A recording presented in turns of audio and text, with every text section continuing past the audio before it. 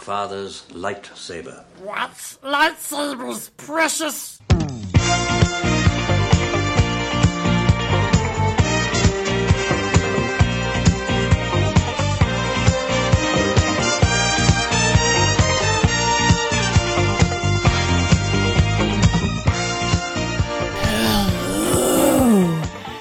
Welcome to What's Lightsabers Precious. Lord of the Rings, a Star Wars Encyclopedia podcast, where time fictional wikis. What are you doing, Joanna? I'm being spooky. Oh, Sometimes we wait a few minutes to get into the spooky stuff, but I thought we should get into it immediately. I'm being Ryan. This will be spooky. I'm Joanna. You want to know what's going on in the world of Lord of the Rings? Or in the world of spooky?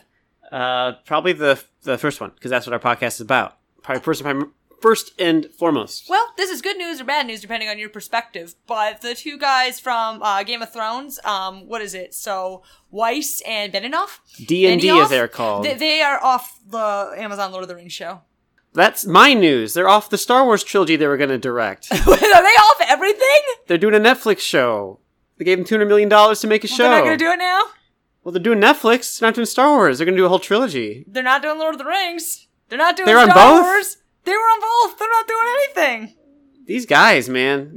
These guys got shot down hard. They're also supposed to do a prequel to Game of Thrones, apparently, and that's also off. People did not like the ending. People hated the ending a lot. Now, it sounded like Kathleen Kennedy, who's head of like the Star Wars part of Disney, made it sound like they kind of left amicably. They're like, oh, we don't have time to devote to both our Netflix show and to the Star Wars. And she's like, I hope we get to work together in the future. Well, she would say that. Which she is has kind to of, say that. she did the same thing with Colin Trevorrow as well after he made Book of Henry. So, he didn't get to make episode 9. No, he didn't. No, I mean, like, that's great. Maybe you prefer to believe that they parted amicably, but I'm gonna say probably not, because they're departing from, like, everything right now, including the Amazon Lord of the Rings show. So, those of you who are excited about D&D, sorry. Those of you who are enraged about D&D, congratulations. I don't know who was excited about it. They're kind of goofballs who have said really dumb things, it turns out. They said a ton of dumb things. For example, themes are for 8th grade book reports. Did they really say that? They said that about writing the Game of Thrones Themes are for 8th plot. grade book reports? Yeah. You guys are 8th grade book reports. Yeah. That's a stupid thing to say. Are you kidding me? There's a lot of What kind of Jesus Christ. Alright, well that's what I have for Lord of the Rings news. What do you have for Star Wars? That was my Star Wars news. Oh, Is that oh my god! Same news! You stole my news. Up top, same news! Same news. A couple of newsies over here. Well, cool. You know what that means. Now that we've got the same news out of the way, we can go right into the spooky stuff. Okay. Yeah? You sure. ready? Yeah, I'm good for it, yeah. Well, I think I already told you last week, but I am focusing on the spookiest of all spooky things in Lord of the Rings. That is the land of Mordor, where shadows lie. But as a place, it's probably the scariest setting in all the Lord of the Rings. I mean, I would say so. So we are going to talk about Mordor, but you and I, we're also going to read some passages. That is to say, I'm going to read passages, and I'm going to make you do Gollum's voice every time he has a line. Yeah, all right. You right. mean you make Producer Gollum do the voice? I'm going to make Producer Gollum do the I'm just voice. going to hang back. Yeah. Producer Gollum, you good with that? No! Well, that's too bad, because who pays you? Stupid fat hobbit sister. We don't pay him. He thinks we do, but we don't. He's mad old, like he's used to barter system and stuff. Like we don't. All right, here we go. Me in this job with a riddle contest. He's gonna read his lines. It's fine. Here Okay. goes Mordor. So, as you know, Mordor is in the southeast of Middle-earth. Climate-wise, Tolkien said it was equivalent to, like, northern Sicily. But it should be like... Specifically the island of Stromboli. So which southeast, makes me hungry. that make it like the Florida of Middle-earth? I mean, it certainly seems But all like the nuts roll Florida downhill? Mordor. All the nuts roll downhill to Mordor, yeah. There's definitely guys there, like, shooting at police helicopters with shotguns and wrestling gators, and God, what else have they done in Florida? And what is... Eating people's faces.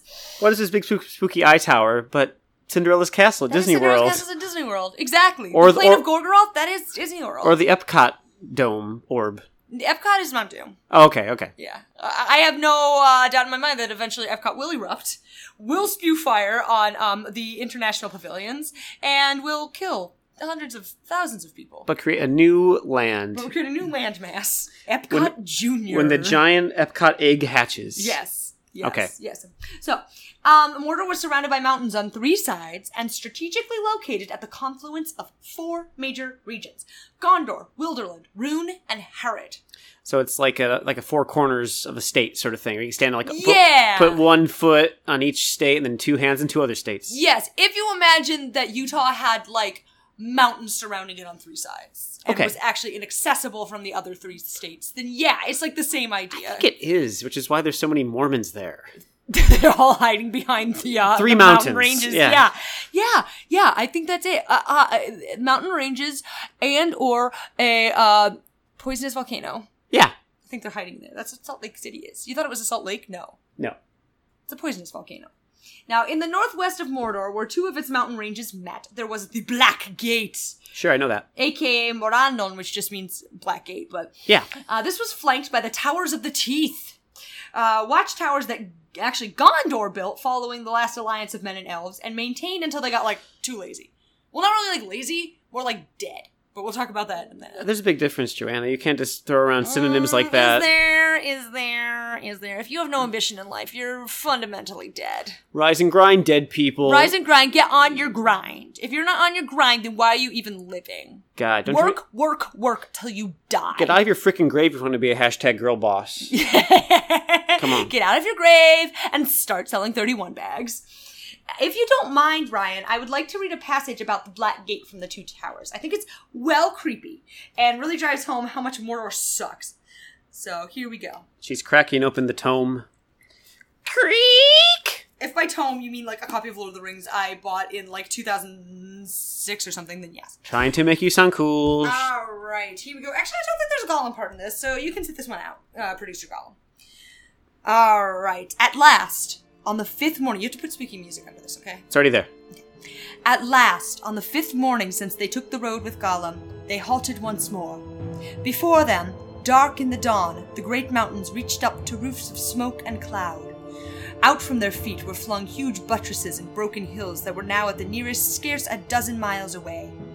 Frodo looked round in horror. Dreadful as the dead marshes had been, and the arid moors of the Noman lands, more loathsome far was the country that the crawling day now slowly unveiled to his shrinking eyes.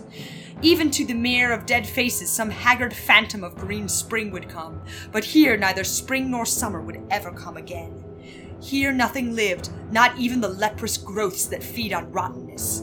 The gasping pools were choked with ash and crawling muds, sickly white and grey, as if the mountains had vomited the filth of their entrails upon the lands about. High mounds of crushed and powdered rock, great cones of earth fire-blasted and poison-stained, stood like an obscene graveyard in endless rows, slowly revealed in the reluctant light. They had come to the desolation that lay before Mordor, the lasting monument to the dark labor of its slaves that should endure when all their purposes were made void, a land defiled, diseased beyond all healing, unless the great sea should enter in and wash it to oblivion. "I feel sick," said Sam. Frodo did not speak. For a while they stood there, like men on the edge of a sleep where nightmare lurks, holding it off, though they know that they can only come to morning through the shadows. The light broadened and hardened. The gasping pits and poisonous mounds grew hideously clear. The sun was up, walking among clouds and long flags of smoke, but even the sunlight was defiled. The hobbits had no welcome for that light, unfriendly it seemed, revealing them in their helplessness, little squeaking ghosts that wandered among the ash heaps of the Dark Lord. So that's like a 1-star review on Yelp.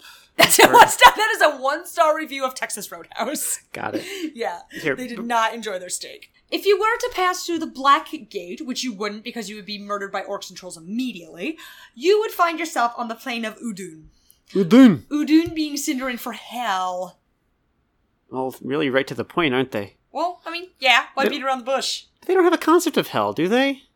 I elves mean, don't go- like, they go they to- have a concept of a place that really sucks. They go to Valinor. Well, I mean, maybe in folk tradition there's... They don't have a bad Ryan, place. I can't... We talked about this last week. I can't necessarily explain it, alright? Maybe it doesn't literally mean hell. Maybe it just means, like, a place that really sucks ass.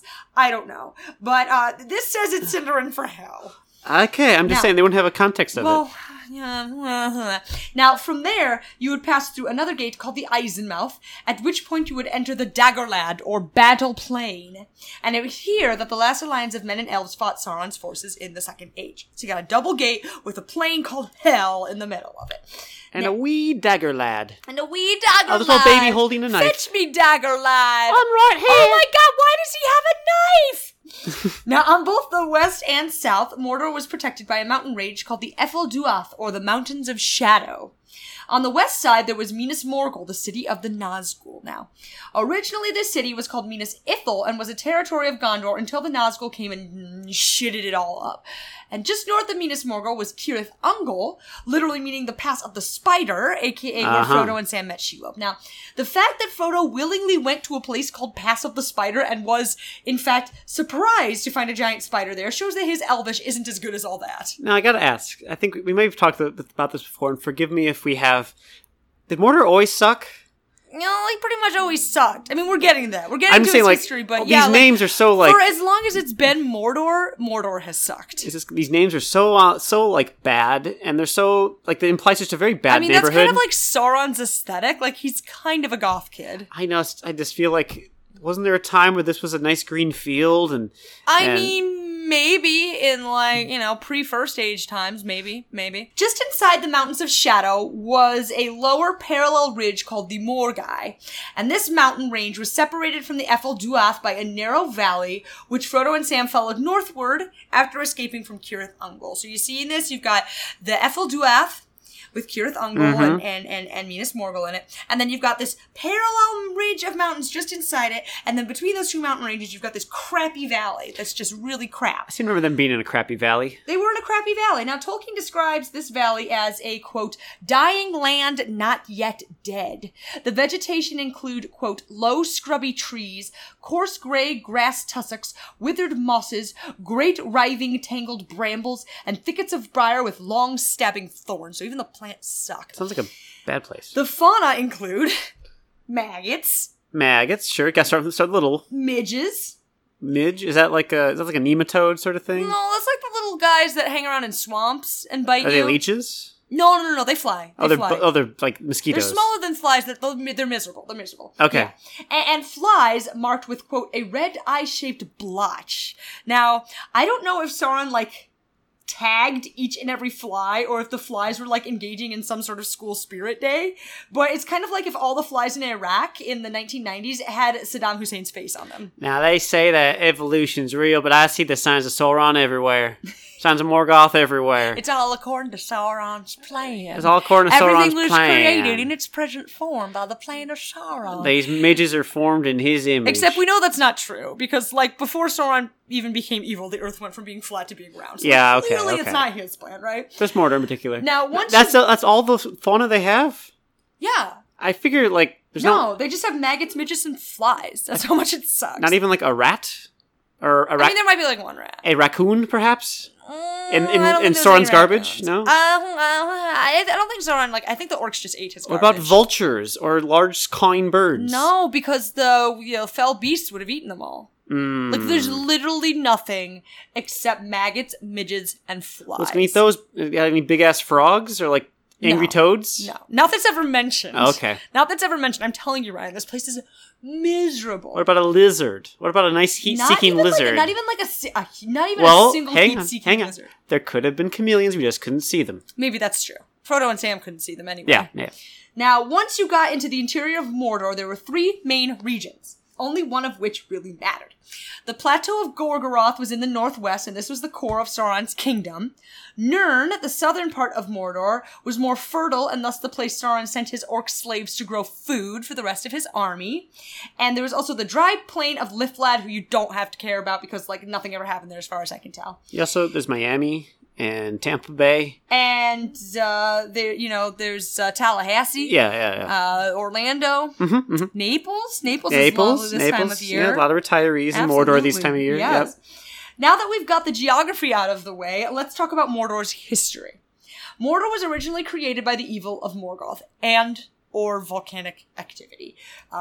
Maybe Morgoth was so evil that the earth just, like, started spouting magma in protest. Plate tectonics. Plate tectonics. But anyway, Morgoth made it, and Sauron was the second being to settle there. Can you guess what the first was? Maybe was it Morgoth? Not Morgoth. Morgoth just, made it. He didn't settle down, baby. He was a rolling stone. Ungoliant. Close. A big dragon.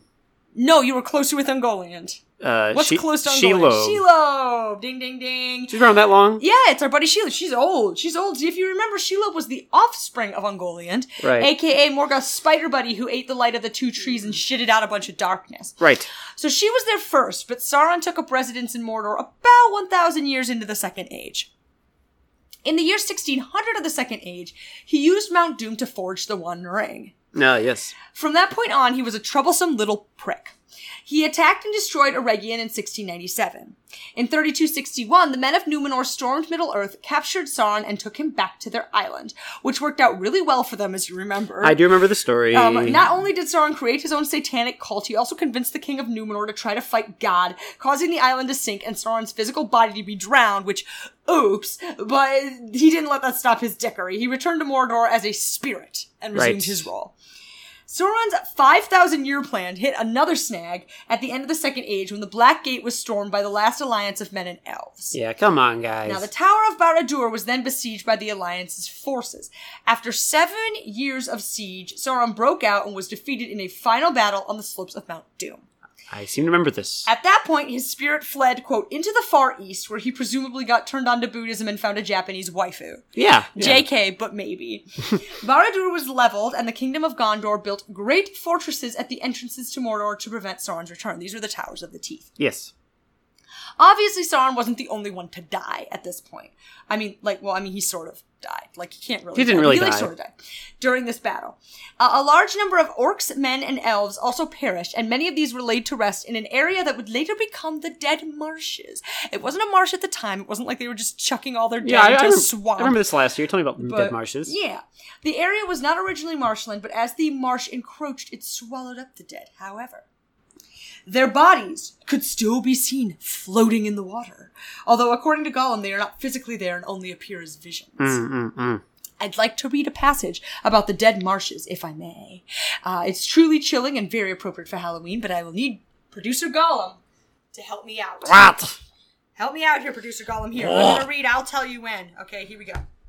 I can't see it. We don't read!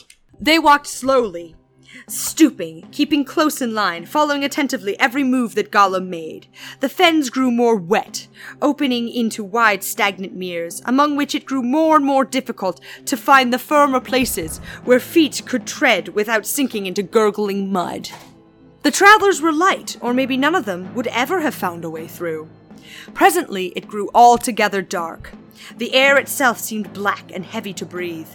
When lights appeared, Sam rubbed his eyes. He thought his head was going queer. He first saw one with the corner of his left eye, a wisp of pale sheen that faded away, but others appeared soon after, some like dimly shining smoke, some like misty flames flickering slowly above unseen candles. Here and there they twisted like ghostly sheets unfurled by hidden hands, but neither of his companions spoke a word. At last Sam could bear it no longer. "What's all this, Gollum?" he said in a whisper. "These lights, they're all around us now. Are we trapped? Who are they?" Gollum looked up.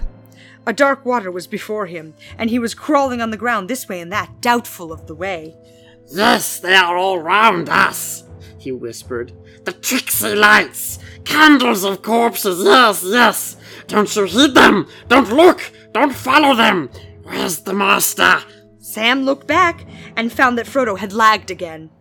He could not see him. He went some paces back into the darkness, not daring to move far or to call in more than a hoarse whisper. Suddenly he stumbled against Frodo, who was standing lost in thought, looking at the pale lights. His hands hung stiff at his sides, water and slime were dripping from them. "Come, Mr. Frodo," said Sam. "Don't look at them. Gollum says we mustn't. Let's keep up with him and get out of this cursed place as quick as we can. If we can." "All right," said Frodo, as if returning out of a dream. "I'm coming. Go on." Hurrying forward again, Sam tripped, catching his foot in some old root or tussock. He fell and came heavily on his hands, which sank deeply into sticky ooze so that his face was brought close to the surface of the dark mere. There was a faint hiss, a noisome smell went up, the lights flickered and danced and swirled. For a moment the water below him looked like some window, glazed with grimy glass, through which he was peering. Wrenching his hands out of the bog, he sprang back with a cry. "There are dead things, dead faces in the water," he said with horror. "Dead faces!" Gollum laughed. The dead marshes, yes, that is their name, he cackled. You should not look when the candles are lit. "Who are they? What are they?" asked Sam, shuddering, turning to Frodo, who was now behind him. "I don't know," Frodo said in a dreamlike voice, "but I have seen them too. In the pools where the candles were lit. They lie in all the pools, faces pale, deep, deep under the water. I saw them, grim faces and evil, and noble faces and sad. Many faces proud and fair, with weeds in their silver hair, but all foul, all rotting, all dead. A fell light is in them." Frodo hid his eyes in his hands. "I know not who they are, but I thought I saw their men and elves and orcs beside them." Yes, said Gollum. All dead, all rotten, elves and men and orcs, the dead marshes. There was a great battle long ago, yes. Or so they told him when Smeagol was young, when I was young, before the Precious came. It was a great battle. Tall men fought with long swords, and terrible elves, and orcs is shrieking. They fought on the plain for days and months at the Black Gates. But the marshes have grown since then, swallowed up the graves, always creeping. "Well, that is an age and more ago," said Sam. "The dead can't be really there. Is it some devilry hatched by the Dark Lord?" Who knows? Smeagol doesn't know, answered Gollum. You cannot reach them. You cannot touch them. We tried once, yes, Precious. I tried once, but you cannot reach them. Only shapes to see, perhaps, not to touch. No, Precious. All dead. Sam looked darkly at him and shuddered again, thinking that he had guessed why Smeagol had tried to touch them. Side note, because he was trying to eat them. "Well, I don't want to see them," he said. "Never again. Can't we get on and get away?" Yes, said Gollum, but slowly, very carefully, or hobbitses go down to join the dead ones and light little candles. Follow Smeagol, don't look at lights! Okay. Wow. Pretty spooky, right? Pretty spooky. Now, unlike in the movie, Frodo doesn't fall in. Although I didn't mind that so much in the movie version. I thought it was really scary, for one thing. And it gave, Gollum an opportunity to show that he was good. A hero moment. At least for the moment. Yeah. By pulling Frodo out. So that was the Dead Marshes. Now, for over 1,000 years, Mordor was guarded by Gondor following the last alliance of men and elves, and remained desolate, although the watch gradually lessened. And this is because, during the reign of King Telem-Nar of Gondor, casualties from the Great Plague were so high that Gondor couldn't afford to keep men on Mordor duty anymore. Okay. So Mordor began to fill up with evil again. Yes, it does. And the Ringwraiths re-entered Mordor in the year 1856 of the Third Age. You didn't leave any, orc traps when they left? Any, booby trap, micro machines glued to the floor. I was talking, or, paint cans that swoop down. I meant, little, orc hotels with, sticky paper. Really oh, they should have done that. They should have used humane traps. That's what I thought, they used to trap, neuter, and release cats. They should have trapped, neutered, and released the orcs. Yeah. That would be the more humane way to do it. They come back and clean up when they're done. Yes. With the plague. In 2002... that is not 2002 of our present age. That is 2002 of the Third Age. A year after 9/11. Yes, this did not happen a year after 9/11. But what if it did? The Iraq War. But it didn't. Yeah. Now, the Ringwraiths captured Minas Ithil and turned into some weird, everlasting goth industrial knight. At that point, the fortifications that were supposed to defend Gondor from the menace inside Mordor were turned into a means of shielding Mordor. Do you care to read a passage about Minas Morgul with me? I don't care. Well, okay. So I'm going to take that as a tacit consent. Reluctantly, Frodo turned his back on the west and followed as his guide led him out into the darkness of the east. They left the ring of trees and crept along the road towards the mountains. This road, too, ran straight for a while, but soon it began to bend away southwards until it came right under the giant shoulder of rock that they had seen from the distance. Black and forbidding, it loomed above them, darker than the dark sky beyond. Crawling under its shadow, the road went on, and rounding it sprang east again and began to climb steeply. Frodo and Sam were plodding along with heavy hearts, no longer able to care greatly about their peril. Frodo's head was bowed, his burden was dragging him down again. As soon as the great crossroads had been passed, the weight of it, almost forgotten in Ithilien, had begun to grow once more. Now, feeling the way become steep before his feet, he looked wearily up, and then he saw it. Even as Gollum had said that he would, the city of the Ringwraiths. He cowered against the stony bank. A long tilted valley, a deep gulf of shadow, ran back far into the mountains. Upon the further side, some way within the valley's arms, high on a rocky seat above the black knees of the Ephel Duath, stood the walls and towers of Minas Morgul. All was dark about it, earth and sky, but it was lit with light. Not the imprisoned moonlight welling through the marble walls of Minas Ithil long ago. Tower of the moon, fair and radiant in the hollow of the hills. Paler indeed than the moonlight ailing in some slow eclipse was the light of it now, wavering and blowing like a noisome exhalation of decay. A corpse light, a light that illuminated nothing. In the walls and tower windows showed like countless black holes looking inward into emptiness. But the topmost course of the tower revolved slowly, first one way, and then another, a huge ghostly head leering into the night. For a moment the three companions stood there, shrinking, staring up with unwilling eyes. Gollum was the first to recover. Again he pulled at their cloaks urgently, but he spoke no word. Almost he dragged them forward. Each step was reluctant, and time seemed to slow its pace, so that between the raising of a foot and the setting of it down, minutes of loathing passed. Wow. Yeah. Tolkien is, like, surprisingly kind of metal, huh? Yeah. I can see why all the metal nerds are into this stuff. Yeah, you know? definitely. Now, you already know what happened to Mordor in the end, right? Our boys got to Mount Doom, they threw the dang ring in, Aragorn and friends fought some orcs and chopped the head off the mouth of Sauron, and everyone went home happy. And the whole damn Mordor fell apart. So the Dark Tower of Barad-dûr, the Black Gate, the Towers of the Teeth were all destroyed. Mount Doom literally exploded, clearing the sky over Mordor. Because we all know that's what happens when volcanoes explode. It should be They the clear opposite. the sky. It should have caused another ice age. They don't cause thousands of square miles of, plane cancellations. Right. They clear the skies. And both Sauron and his Ringwraiths were apparently destroyed. Okay. As far as right now. The ultimate defeat of Sauron heralded the beginning of the Fourth Age. Much of Mordor, especially Golgoroth, became empty again as the orcs inside it fled, or were killed, or, as we talked about on a much earlier episode, lost all motivations and just kind of just didn't do anything. It just died off slowly.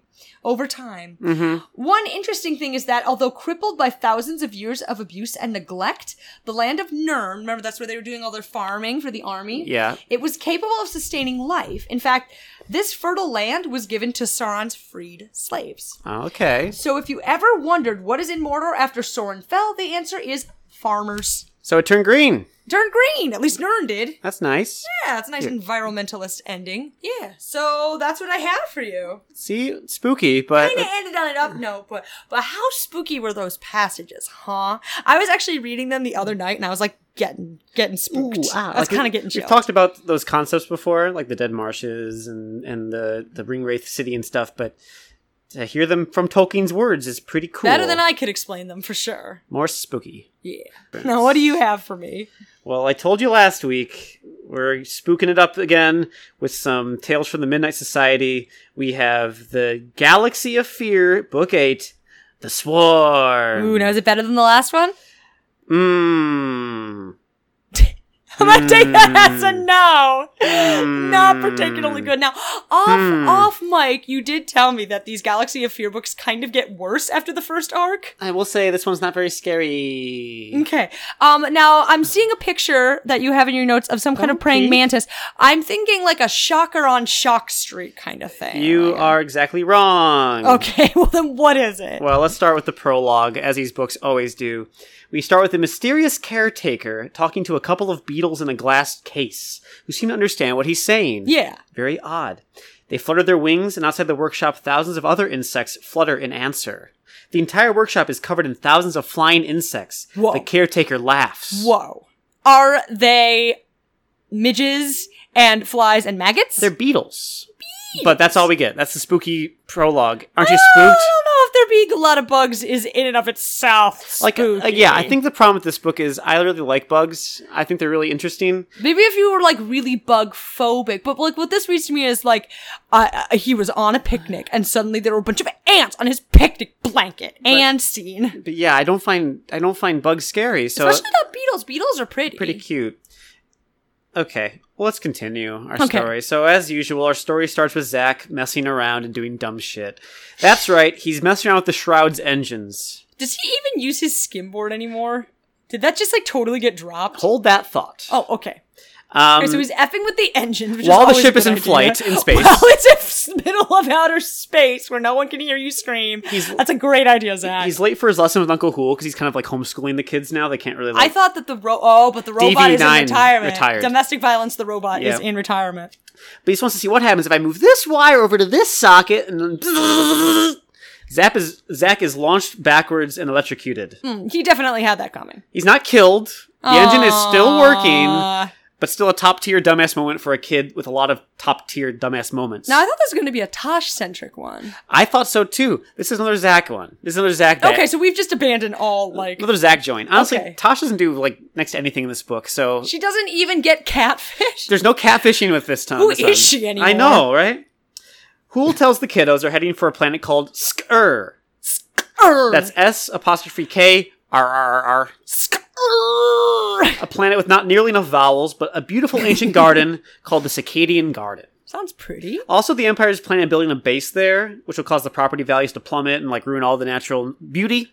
And so, who wants to save that garden from the fascist forces? You gotta save the property values. Save the garden. You gotta gentrify that shit. The ship lands and a flowery smell fills their nostrils. This whole time, Zack is getting sweaty about like, what if my engine tinkering is going to make the ship like explode or something? You should have thought of that before you just started touching wires, you idiot. Anyway, he steps outside and a huge insect reaches out his claws to grab him! It's a shocker on Shock Street! Cliffhanger. It says it's a friendly insect. It's like a big insect. It's It's nice. It's a man's 6 foot tall insect named Vroon. He introduces himself, but not before Zack panics and calls him a giant bug to his face. Oh, you're kind of an asshole, aren't you, Zach? He's Really really racist there. Like, we're only like 2 chapters in, and Zack's like batting 1,000. This is a wonderful Zack dumbass book. So Man, he's done nothing good so far. Vroon is a Skur, which is the native of the planet Skur. Okay, so Skur. And Vroon is the garden's caretaker. Okay. Interesting how the prologue had a caretaker, and this is the planet's caretaker. Connection? Probably not. But that's what I pointed out. Did he get like turned into a bug? No, here's Vroon. Here's what he looks like. But did the Beatles make him turn into a bug? They never described what species he was in the prologue. See, when you first started talking caretaker, like, all I could think was Scatman Crothers' character from The Shining. Like, that's what I thought you were getting at. No, that's what I pictured too. Does but he shine? But then it's like, it didn't say it was a human. It said he was talking to beetles. I guess I made an ass out of you and me, didn't I? You sure did. So Vroon's a big insect. He's a Skur. Did you fart? I scurred. All right. So you don't scur me. He introduces himself and tells the Arandas that they're double parked on the garden. They're too close to it. Basically, their engines are going to mess with they're in a fire lane. The delicate balance of the garden. And Hool goes to like move the ship out of the way, but nothing happens. The engine doesn't start. It just sits there. Oh no! Could it be Zack's fault? Zack is in full-on sweaty mode right now. He admits to Uncle Hool in like a real wavery voice, like, I messed with the engine, Uncle Hool. And he simply says, I see. Ooh. Hool is ice cold, man. Anyway, the ship is your grounded. Ass is getting whipped with a belt later, young man. It's basically stuck in the garden until it can be repaired. Vroon finds this unacceptable and calls them clumsy off-worlders and then stalks away back to whatever he's doing. He's being a little bit racist too, so he's caretaking, all right? Hool gets to working on the ship and, as usual, sends his niece and nephew off to explore the garden by themselves. Yeah, because he's a responsible guardian like that. So they've never gotten into trouble before. Here's a paragraph that started out nice and then stupid, okay? Okay, I'm ready. Passing under an arch, they entered the Circadian Garden. Tosh gasped. Even Zack, who is more interested in mechanical things than plants, whispered, Prime. God. Stop trying to make Prime happen, Zach. Prime is never gonna happen. Anyway, this garden, the Circadian garden, is completely beautiful, entirely natural. Tosh, who is a girl, wants to go look at the flowers. Yeah, because she's a girl. Duh. And Zach, a boy, wants to go see the sick waterfall. Like flowers and catfishing. That's what she's Yeah. into. And Zach is apparently into getting electrocuted in sick waterfalls. So which, by the way, is a great place to get electrocuted again. So they split up like children who've learned nothing from the previous books. Because they haven't. Yeah. On the way, Zach finds a big beetle eating a mushroom. He touches it, and it crawls onto his arm. He's got a new beetle buddy. Oh, onto his arm. I thought you said into his arm. No, onto his arm. It kind of crawls Okay. on him. It's kind of nice and friendly. It's like, Okay, you know. cool. Bugs But are then something cool. big drops onto his head with a shriek! I bet it's another bug, and I bet it's friendly. And I bet it gives him $1 million. No, actually, it's a weird flying creature. Its body was about 1 meter long and had even longer black wings. Its neck ended in a tiny head. A thin tail snaked through the air behind it. Are you sure it's not a bug? It's a big bat-looking thing, with kind of like a sky, like a little dragon sort of thing. Okay. It flaps away to dive into Zach's head again, but Zach grabs a stick and smacks it out of the air to the ground. Hey, uncalled for. It's probably just lost. Well, he killed it. What the flip, Zach? He didn't mean to, but he smacked it to the ground and it died. Prime! Prime! Zach's like, Murder! Prime! why was it attacking me? And he's like, oh, crap, Uncle Hul said I shouldn't touch anything, and now I just killed something in the garden. Wow! It's just like F up after F up for this kid. Not Prime at all, right? Not remotely Prime. So he puts his beetle back on the mushroom and says, we're not going to talk about this to anybody, okay? You and me, we got a secret, okay? the beetle's gonna tell someone. Right. It could, though. He returns to Tosh, who's looking at flowers, of course, with another Skr named Shashak. Now, is this the one that's gonna, like, come on to her and catfish her into thinking she's, No. like, a Buddhist or a hacker or something? Again, you'd hope that, but no. He happens to be the most famous poet on the whole planet, Skr. Oh. Not in poems in Basic, mind you, but poems in Wing Song. Do we get to hear any of his poems? We do, but we can't actually read them because he recites his poems by vibrating his wings and rubbing them together to make this kind of like humming melody. Not to be, like, culturally insensitive, but that sounds dumb. Well, even Zach thinks the poem is pretty prime because it's like the Wing Song is the traditional language of the Skr. They use it to talk to each other. Their little clacky mouths can make out Basic, but when they want to talk to each other, they use Wing Song. Okay, alright. Right. Shashak explains that everything in the garden is natural. There's no technology to help grow things, and pesticides are strictly forbidden. The plants just grow on their own. They use a beetle called a drog to pollinate everything, and use their natural predators, flying creatures called shreeves, to keep the population under control. Okay, now I bet what Zach killed is a shreve, and so the beetle population's gonna get out of control, What? and they're gonna rebel because they're being used as slaves to pollinate this garden. All right, well, Shashak tells them it's a delicate balance. If even the legend has that even if one shreve is killed before its natural time, the whole garden's balance will be destroyed. So a good thing nothing like that will ever happen, huh, Zach? Zach! You think that they find, like, more robust ways to protect those shreves then, but... So Zach is like sweatier than ever now. But he's like, but what if a shreve attacks a human? Like, would it be self-defense, right? And Shashak's like, now that never happened. They only attack drugs. Like, Well, Zach is a drug. There's the twist ending. plus they're protected by law, so, you know, like... Oh, you're gonna be executed now, old man. Thankfully, Uncle Hul shows up before Zach completely becomes a puddle of flop sweat. Shashak gives Hul a tour of the garden, while their old pal Varun shows the kids to his cottage workshop. Zach asks... Santa? The shit? He's like a scientist. He's like a caretaker. Oh, okay. Zach asks Varun if the legend about the shreves is true, and Varun's like, yep, pretty much. That's true. Like, if one dies, it's all messed up. Let me show you the balance of nature here, just to give you an example. So he shows him a tank that has 12 drog beetles in it. He's like, guess what? Yesterday, there's only 2 of them in here. These guys multiply real fast. They eat pretty much everything. That's what's gonna happen! So it's good we just have the right amount of shreves to maintain them, right? Isn't that great? That sounds like a really, like, dumb and tenuous system. Why wouldn't they keep spares somewhere? Why wouldn't they have, like, a shreve breeding program? You don't know they don't. Well, then, fine. Then it's Okay. fixed.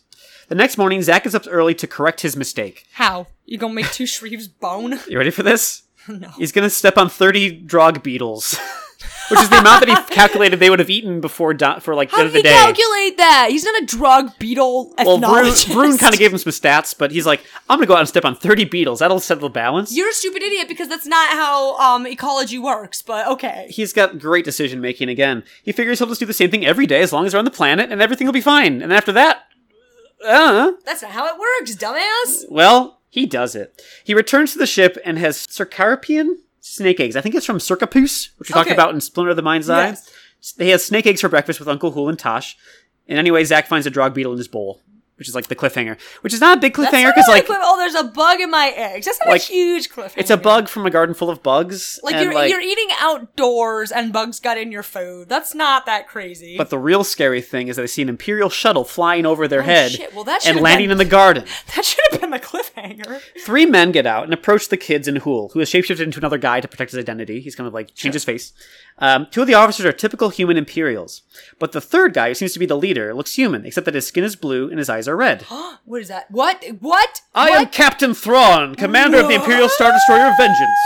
Thrawn? I'm looking for the caretaker of this garden. Where is he? Now, correct me if I'm wrong, but this is the first time an extended universe character has been the featured character. You in are one of correct, these ma'am. books. He was that popular, huh? Thrawn made it into a kid's book, yeah. Wow. Kids all knew him, huh? There's a whole section I didn't. when I was researching Thrawn that talked about the Arandas, and I got all excited. It's like, I hope he's going to show up during Spooky October. And he did! And here he is. Yep. Thrawny baby. Tash gets all mouthy and asks, like, are you going to go tell Varun that you're going to pave over his garden with a parking lot? And Thrawn simply states he's there to study art, especially the garden. To better That's understand- right. But if he doesn't get the art, he's going to kill everyone. He wants to better understand the Sk'ur culture. The more insight I have into a culture, the more easily I can... deal with it, he says. The rest of the day is boring, and Hool insists the kids stay near the ship in a fit of proper parenting that he hasn't had in a long time. Yeah, for real. Tosh is bored and asks Zach if he wants to go snoop around the Imperial shuttle in the morning. Ooh. She Now, has- Tosh, that's a rare bad idea initiated by Tosh. She got this feeling in her stomach, like the Force is kind of telling her something bad's going to happen, and we got to scope She's this out. going to hashtag resist. You think so? Yeah. She's going to dance for the Resistance? She's going to dance for the resistance. As they approach the shuttle, a shadowy figure with a gun slips out of it and runs into the garden.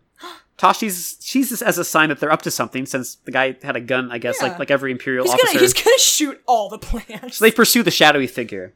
They lose the shadowy figure in the garden, but they come across their pal Shashak cutting a tree with a vibropike, Shashak! which seems like a weird thing for him What to is do. a vibropike? And I don't feel like that's the thing that could cut it. It's like a Is that what Jub Jub had? no, she had a welding cutter. She had okay.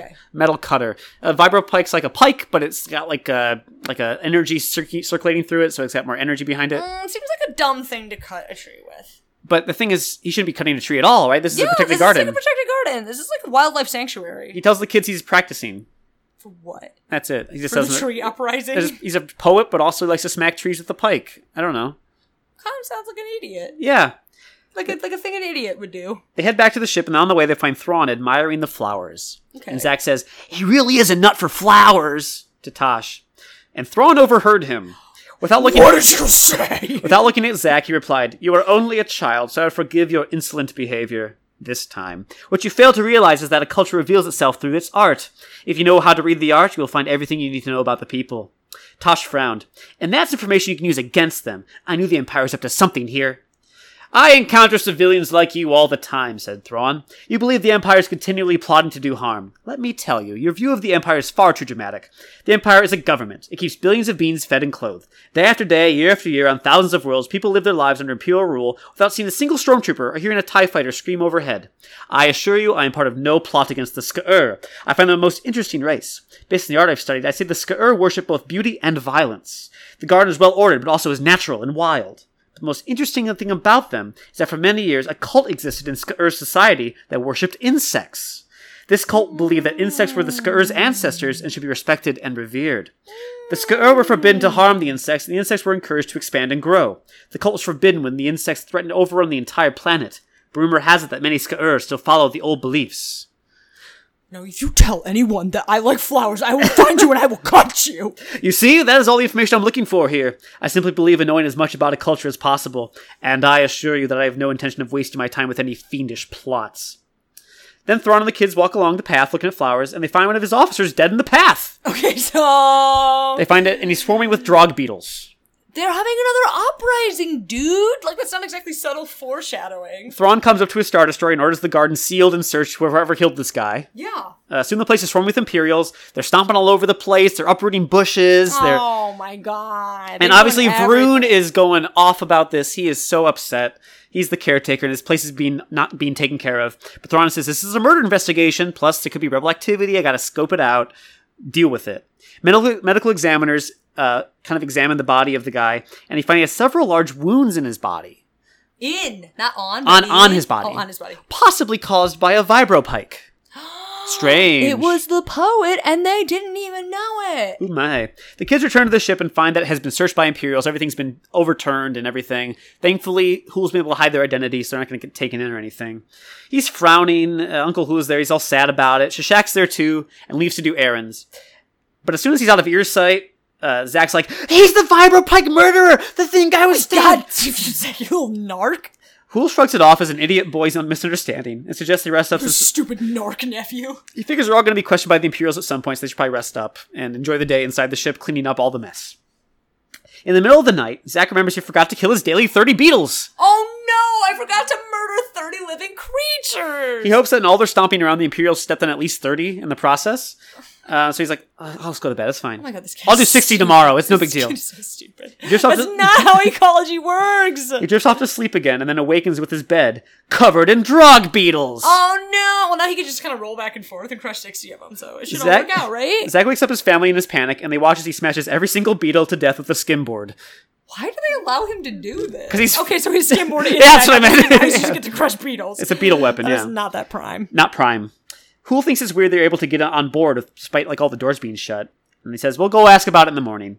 Zach is still real sweaty about the fact no one knows he killed a Shreve. He's like just a sweaty boy in this book. They expected it because he's such a grade A Such a F up no matter where they go. Such a goober, right? The next morning, all the Imperials except for Thrawn's shuttle have left, and their damage to the Circadian Garden is devastating. The Arandas head to Varun's workshop, but they find him on the floor, and he's covered in drug beetles. Oh my God, Zach, look what you've done. Everybody's gonna die. The garden, the 8th wonder of the universe, is ruined. So the last 3 cliffhangers have been beetles, by the way. Like every single cliffhanger is beetles. Let's see if we can go for 4 in a row. But they aren't eating him. Varun is using Wing Song Kissing him. you're not too far off. He's using Wing Song to talk to them as they crawl all over his body. They're sexing him. They're like 3 to 4 layered deep all over his Every body. time I And close he's my vibrating, wings, and they're vibrating. Wake up feeling so horny. Suddenly, Varun sits up and the beetles disperse, and he's really embarrassed to be caught, quote-unquote, experimenting with, quote-unquote, communicating with the drug beetles. Experimenting with communicating. Wink, wink, wink. I feel ya. I get ya. Hool tells him about Zach's beetle problem, and he's like, you didn't kill them, right? And Zach's like, yeah, I smashed them with my skimboard, like every single one of them. He's like, oh no, this is terrible, says Varun. Tragedy! But surely, like, the increased number of beetles during our time here, like, I've seen a bunch of them, says Uncle Hool. Like, you know, That's a problem, you can't right? kill a few, right? There's no imbalance, shrieks Varun. Shashak shows up at the workshop and he's like, hey, there sure are a lot of beetles around here, huh? And Varun's like, everything's under control! He's like really just melting down here. Varun! Then Thrawn shows up to arrest Shashak, their main culprit in Right. killing his officer. And he brings the Arandas along to a shuttle to serve as witnesses. Shashak claims innocence. That's my Vibropike you found in the bushes, yeah, but there's no blood on it. And, like, I'm a warrior poet, that's kind of my thing. And, like, I was practicing on a tree. That just... Like, sure, I'm 50% killer, but I'm also 50% poet. He's like, at the time he was killed, I was practicing against a tree, so, like, it couldn't have been me. I was too busy kicking a tree's ass to kick Yeah. a dude's ass. It's not a great case, though, either way, Shashak. Zach speaks up and says, no, his story's true, we found him while we were, like, spying on you guys, and we chased him, and we found him hitting a tree. Cool, Zach. Just dig that hole deeper, bud. Great, right? So Thrawn's like, I'm gonna start questioning Zach instead. No, he's gonna hold up magnificently to that question. He's like, why would you kids be poking around my shuttle? After all this is said and done, after you figure out the murder, we're gonna send you up to the Star Destroyer to be identified and take your statements. Great job, Zach. Nicely done, bud. But first, they insist they check on the practice tree. Like, they want to see that, like, it He isn't was indeed beating up a smacking tree. it with a pike. He sends his other remaining officer to go inspect Varun to make sure he's, like, you know, on the up and up, because, as he says, he's the wild card in this Sabak deck. Varun's unpredictable, right? He is. Well, he does seem a little imbalanced. So now the Arandas are alone with Thrawn, and they're walking through the woods. And sure enough, that tree has the scars to prove it, but Thrawn is still not convinced because there's no telling when these scars were made, or that he was even here at the same time. And He could have been beating up the tree like an idiot any day. yeah, and so he's like, "You're the killer, Shashak. It's got to be you." So he pulls out his blaster, ready to shoot him. But then this horrible noise comes up the path. His remaining officer stumbles back to them, and he's choking to death. And they try to say, "What's the matter?" Is it on Beetles? Well, he opens his mouth, and It's beetles pour out. Oh, it's Beetles! Is that the next cliffhanger? Yes. Okay, so 4 in a row, Beetles. And he really is dead from beetles. You're just dead from Beetles. Cause of death, Beetles. Thrawn's changed his mind. The Beatles did it. I don't think it was my... In light of this new evidence, my deductive reasoning leads me to believe that it was beetles. He's inspired by Sherlock Holmes. This is a pretty good deductive reasoning, yeah, definitely, right? Absolutely. When you eliminate all the things that aren't beetles, what remains, however improbable, must be beetles. So he unhooks Shashak's handcuffs, and now is the time where Zach's flop sweat overflows entirely, and he just spills his guts about killing a Shreve, and how it's all his fault that the bugs are taking over. I try to kill 30 every day, but it wasn't enough. They're just killing people now. Thrawn scoffs at it and is like, you dumbass kid. This place is like dozens of kilometers big. Killing 30 a day wouldn't do dick. That's what I've been saying! We have to confront the wild card. Vroon, the caretaker. They bust into the workshop, and Vroon is whispering sweet nothings to Beetles. Vroon's a pervert, dude. Uncle Who's like, you gotta destroy the overpopulation of beetles. It's taking over the planet. It's killing people. I can't, says But Vroon. I love them! They're my family, he says. Our beautiful ancestors, and I can speak to them. They have so much to teach us. Thrawn's like, shut up, you're under arrest. You're coming with me. Never! Cries Vroon, and he dives out the window. Arrested for loving beetles. Loving beetles too much. Too much. Shashak the warrior poet is in hot pursuit, and everyone else follows. He loses Vroon and suggests they try to get out of the garden, since he points out that pretty much every single leaf that they've passed, and every single tree, is covered in beetles. Just beetles. Just waiting for something. Millions of them. And nearby there's a pit of dead Shreves, being eaten by more beetles. Oh, okay, so, I mean, I guess regardless of what Zach did, it's... So, it looks like Vroon's been killing Shreves pretty regularly. So there's like pretty much Vroon's been killing them. Pretty much a mass grave of Shreves here. Okay, so Zach gets off the hook by default on a technicality. They look for an escape route when a storm cloud fills the sky. But those aren't clouds. They're beetle swarms. Is that another cliffhanger? Yes. Oh my god, another one's beetles. 5 in a row. A tornado of bugs rips through the garden. Hool shapeshifts into a Shreve to distract the bugs. Okay. It's a pretty clever idea. Yeah, that's good. Thrawn suggests they all run for shelter in his shuttle. Meanwhile, the beetles are blotting out the sun. Oh my god. They barely make it, and the kids are nearly locked out. Tactical decision, says Thrawn. He is a genius tactician. He wanted to lock children out of his shuttle. Sacrifice the children. Tactical decision. He gets ready to take off, but the beetles have fried his ship circuits as well. Oh, dang. Then a bunch of them begin to pour in through the air vents. Soon the shuttle is completely swarmed with bugs, almost burying everyone on board. So he's like, shit, we gotta get back to Vroon's workshop. They run through the beetle swarm again and pursued by an angry cloud of bugs. But then, another cloud attacks the beetle cloud. It's a flock of Shreve! Hundreds of them eating drugs left and right! What? Where did hundreds of them come from? Well, they're being led by one Shreve in particular. Uncle Hool! This way, boys! He returns to his true form in front of the kids, Shashak and Thrawn. He wipes his mouth. Believe me, I've eaten my fill.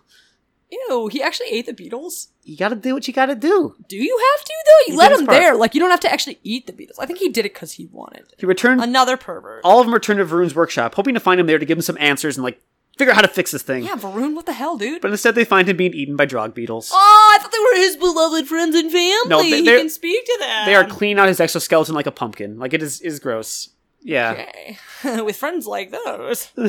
They barricade the doors and windows as the beetles slam into the cottage, and even the roof is caving in because of the weight of all the beetles on top of it. But Zach, the genius, has an idea. Instead of trying to kill them, what if we talk to them? But you can't! Vroon thought he could and he was crazy! Shashak, you're the greatest poet on all of Skr. Why don't you sing one of your poems? What the hell makes you think beetles are going to appreciate poetry? Who's like, we have no other ideas. Let's do what our dumbass nephew says. Sure. He says, I'll shapeshift into a Skr, and I'll accompany the wing song so we have double the vibration of the wing's power. That doesn't mean that he necessarily knows the language. He's going to follow along. Okay, he's going to whatever. He's going to improvise. Nitpicking. Once the beetles are calm, he says, you and your sister can walk through the horde of bugs to do the last repairs on the ship, and you can fly it back here. Okay. Sound good? And Zach's like, maybe I'll do it faster if Mr. Thrawn comes along. And Thrawn's like... the guy who just locked you out of the ship as a tactical decision? Thrawn's like, hell no, I'm going to my own ship, dumbass. I'm not helping you. Near you stupid little punk. Shashak and Hool start wing-songing, and sure enough, it calms the buggers down. Zach and Tosh head to the shroud and see the entire garden covered in millions of wriggling beetles. There's no ground... They're just really calm. They're calm, but they didn't die, but they're just really But they're calm. stepping through beetles. It's everything they step on is covered in beetles. So this planet is a wash, basically. Pretty much. Thrawn storms back to his shuttle as well. Get his boots all dirty on bugs on the way. But the beetles seem to be growing restless. The wing song is kind of wearing off, so it's all up to Zach to fix the engine before they start crawling inside the ship again. Okay, they're gonna die here. They're gonna die because he's the one that broke it in the first place. I have no reason to believe he thinks. But against all odds, Zach puts the right plug in the right spot, Oh, that's all. Oh, it's just something came unplugged. That's all. Okay. And the ship restarts and closes the vents. Oh, thank God. They return to the workshop and retrieve Uncle Hool and Shashak, both of whom have beetles hanging off their bodies. Zack brushes them to the floor and stomps them to death. He counts. Exactly 30. Prime! How do you have time to count? I thought you had to get the hell out. How do you have time? 1, 2, 3. Wait, as he stomps music. 1, 2, 3. Even that takes too long. What a dumbass day. What a petty bitch. Now for epilogue. Shashak gets in touch with the Skur governing body, who will capture and spread the drug beetles across the planet. So, like, you know, it's not a total wash. The garden needs to restart, but they're going to spread the beetles out. Kind of spread it around, right? Oh, that's pretty bad. The garden will be under closer supervision in the future, and not by a crazy person like Varun. Yeah. They drop off Shashak, and they head into space before Thrawn can catch them. The final paragraph is this. None of them noticed the 2 small figures scuttling across the ceiling. 2 insects froze as the 3 humanoids stomped down the corridor. When Hool and the Arandas were gone, the beetles waggled their antennae, seeking warmth. Then they scurried along the ceiling toward the warm engine room, a perfect place to lay their eggs. Bum, bum, bum. Is Is that going to come back, you reckon? Probably not! That was Galaxy of Fear the Swarm. So it wasn't very scary, you were right. It's more of just like mostly just bugs. I liked how Thrawn was in it. I like how there was some weird pervert who thought bugs were his friends and then they ate him. That was all good, but not a scary one. Not a scary one. No, not a scary one. And another Zack one. 2 Zack ones in a row. I'm very surprised. They're breaking their pattern here. Honestly, I think Brain Spiders was scarier than the Swarm. And you didn't think Brain Spiders was very scary. I didn't. It's more scary in concepts like having your brains put into a spider against your will. Yeah. That's like conceptually scary. In execution, it was mostly stranger danger. A bunch of bugs flying at you. Okay. I like bugs. Yeah, I don't know. I'm not. I mean, I don't like them the way Varun likes bugs. I like the but setting. I like bugs. I think the characters are good, except for Zack, who sucks always. But not a horror story. No, not really. I'm sorry, Midnight Society. I gave you a dud. Just like Why I'm Afraid of Bees was. I mean, that's basically Why I'm Afraid of Bees. But aren't you glad I told you about Thrawn before I read that one? Yeah, because I could at least appreciate that aspect. Yeah. I have to assume he got off the planet without getting eaten by bugs, because he has a much longer history than this book. I mean, he has didn't you say like a novel length history? Yes. That happens well after this book. Yes. All right. Well, thanks, Ryan. I am quivering in fear. Are we going to do this again next week? We'll do Spooky November probably, but yeah, I'll read one more at least. All right. Got it. Well, you know what time it is, Ryan. It's time for the hottest take. We return to the hottest takes. The takes that are hot, the spiciest takes. You gotta fresh off the grill, them spicy takes. You gotta first give us the results of our previous hot takes. Seeing how I just posted them this morning, there might not be that many results. But There might not be any at I'll give you all. what there are right now, though, and that will be the current rankings. Okay, so the first take. It goes all the way back to episode 71, I believe. We had someone asking, which is better, Lord of the Rings or Harry Potter? And we had someone saying that Lord of the Rings was garbage, Harry Potter's the best, and it's about a long walk to a volcano to throw away a ring. Boring as hell, you're welcome. Yes. Right. The other take was, we want to live in a galaxy far, far away, and they said only if it looks like Japan, basically. That's right. They wanted to find their waifu. As far as bad takes go, Star Wars but Japan, please, is the winner. Yay! I'm not that surprised, although I do think... All right, what's the next one? All right, so let's see what we got. We have 3 votes on the next take. The next take is, what is Lord of the Rings about? The answer being Gandalf is an army recruiter. That whole thing about... That whole stupid, like, somebody either trying to be funny or just, like, trying to be deep. Versus, Darth is a first name, not a title. That was stupid. Turns out, so far, this could change. We'll report, this is just, again, this is, guys, you're just These are preliminary results. These are the primaries. We'll report on the full election next week. We'll see what Nate Silver has to say about the statistics on these. Because he was right last time, right? And it turns out, so far as today goes, more people think that Darth as a first name is a stupider idea. This is a pretty stupid freaking idea. I don't know what to say. It's pretty stupid. Yeah. Well, are you ready for this week's hot takes? Yeah, you got one? Okay, cool. Yes. So, here we go. I'm actually going to read you a lot of takes in this one, but... Can you just pick, like, your fave, though? I will pick my fave in the end. They're really short, and I just want you to read all the takes on this. The question is, am I the only one who prefers Star Wars more than Lord of the Ring? Okay, I think I saw a lot of those posts on Yahoo Answers, actually. Best answer? No, I do too. Oh, okay. That's the best answer. Again, a lot of times best answer equals, like, person who agrees with me. Understandable, says Gonzo. Both are for nerds, though. I mean, not wrong. George says, no, I highly doubt Lord of the Rings has the hardcore fan base like the Star Wars franchise. Midnight Blue says, as a middle-aged adult, I think they're both lame. All right. And then Anonymous says, are you kidding? There's more Star Wars fans than there are Lord of the Rings fans. The franchise has been around way longer. So what's the take you're going with here? That Star Wars is older than Lord of the Rings. That's not a take. That's a fact. No, it's not. Lord of the Rings is I was much joking. older than I was stuff. joking. I'm gonna kick your ass. I'm gonna kick your goddamn ass. Is that, yeah. Star Wars is older. So Star Wars is preferable to Lord of the Rings because it's older. That is dumb. Yes. I have some from Yahoo Answers as well. I'm trying to decide which one because there's some really bad ones. This is kind of a callback to our worst name challenge. We have a user on Yahoo Answers named Maltastic asking for what are good Star Wars names. This was posted back in 2009. Good Star Wars name. This is gonna be excellent. I'm making a Star Wars character and I need a name, so if you have any good ones, please tell me. P.S. Don't be mean and write Ogre or something like that. Make it cool. Make it cool, goddammit. That's with a K, by the way. Make it cool. P.P.S. Don't steal a name that's already a Star Wars name because I probably already know who they are. P.S.S.S. A Star Wars name is not something like Bob or Kayla either. Thank you. You dumbass idiot. Something like Dan O'Dell. So here's some cool names. Jolie Bindo. These are all written by Anonymous. I assume their profiles don't exist anymore. Nolist Vren. Karkadoff Undu. Karkadoff Undu. Oster Crepe. They were literally making a crepe in the toaster and they just took the tea off. Figgin Telemari. Figgin. Keegan Malik. Cool. Calidor Valerian. Dadorian Equin. Valdor Mayfair. Dajo O2. Isis Skyrider. Isis? Like, it's spelled ice with a Z at the end. Isis. Babutov Kaladar. Babutov. Just some off the top of my head. I'm just rapping with you. Yeah. You know. So those are some pretty cool names. So what's your favorite? I like, Ostar Crepe. Ostar Crepe is pretty good. I really liked, Karkadoff Undu. Kukarov Undu. Karkadoff Undu. That was the best answer. Not really a hot take, but neither was yours, so it's fine. Yeah, it's okay. We're really stretching the definition of hot I have take actual... to just, like, people saying something we think is dumb. I lowballed that. I underhand tossed that one. That was a real, like, softball toss there. I like it. I have actual takes, but you didn't give me a take, so I gave you not a take. So I had to search longer. You have to try harder. I did find a good take, but it's not Lord of the Rings related. It's, can we all agree that swearing should be officially banned from movies? Yeah, I'll sign that petition. Or not. Shit. All right. So you can go on our Facebook, What's Lightsabers Precious, on the Facebook, and you can vote. Which is a worse take? Star Wars is older than Lord of the Rings, or Ostar Crepe is a cool name.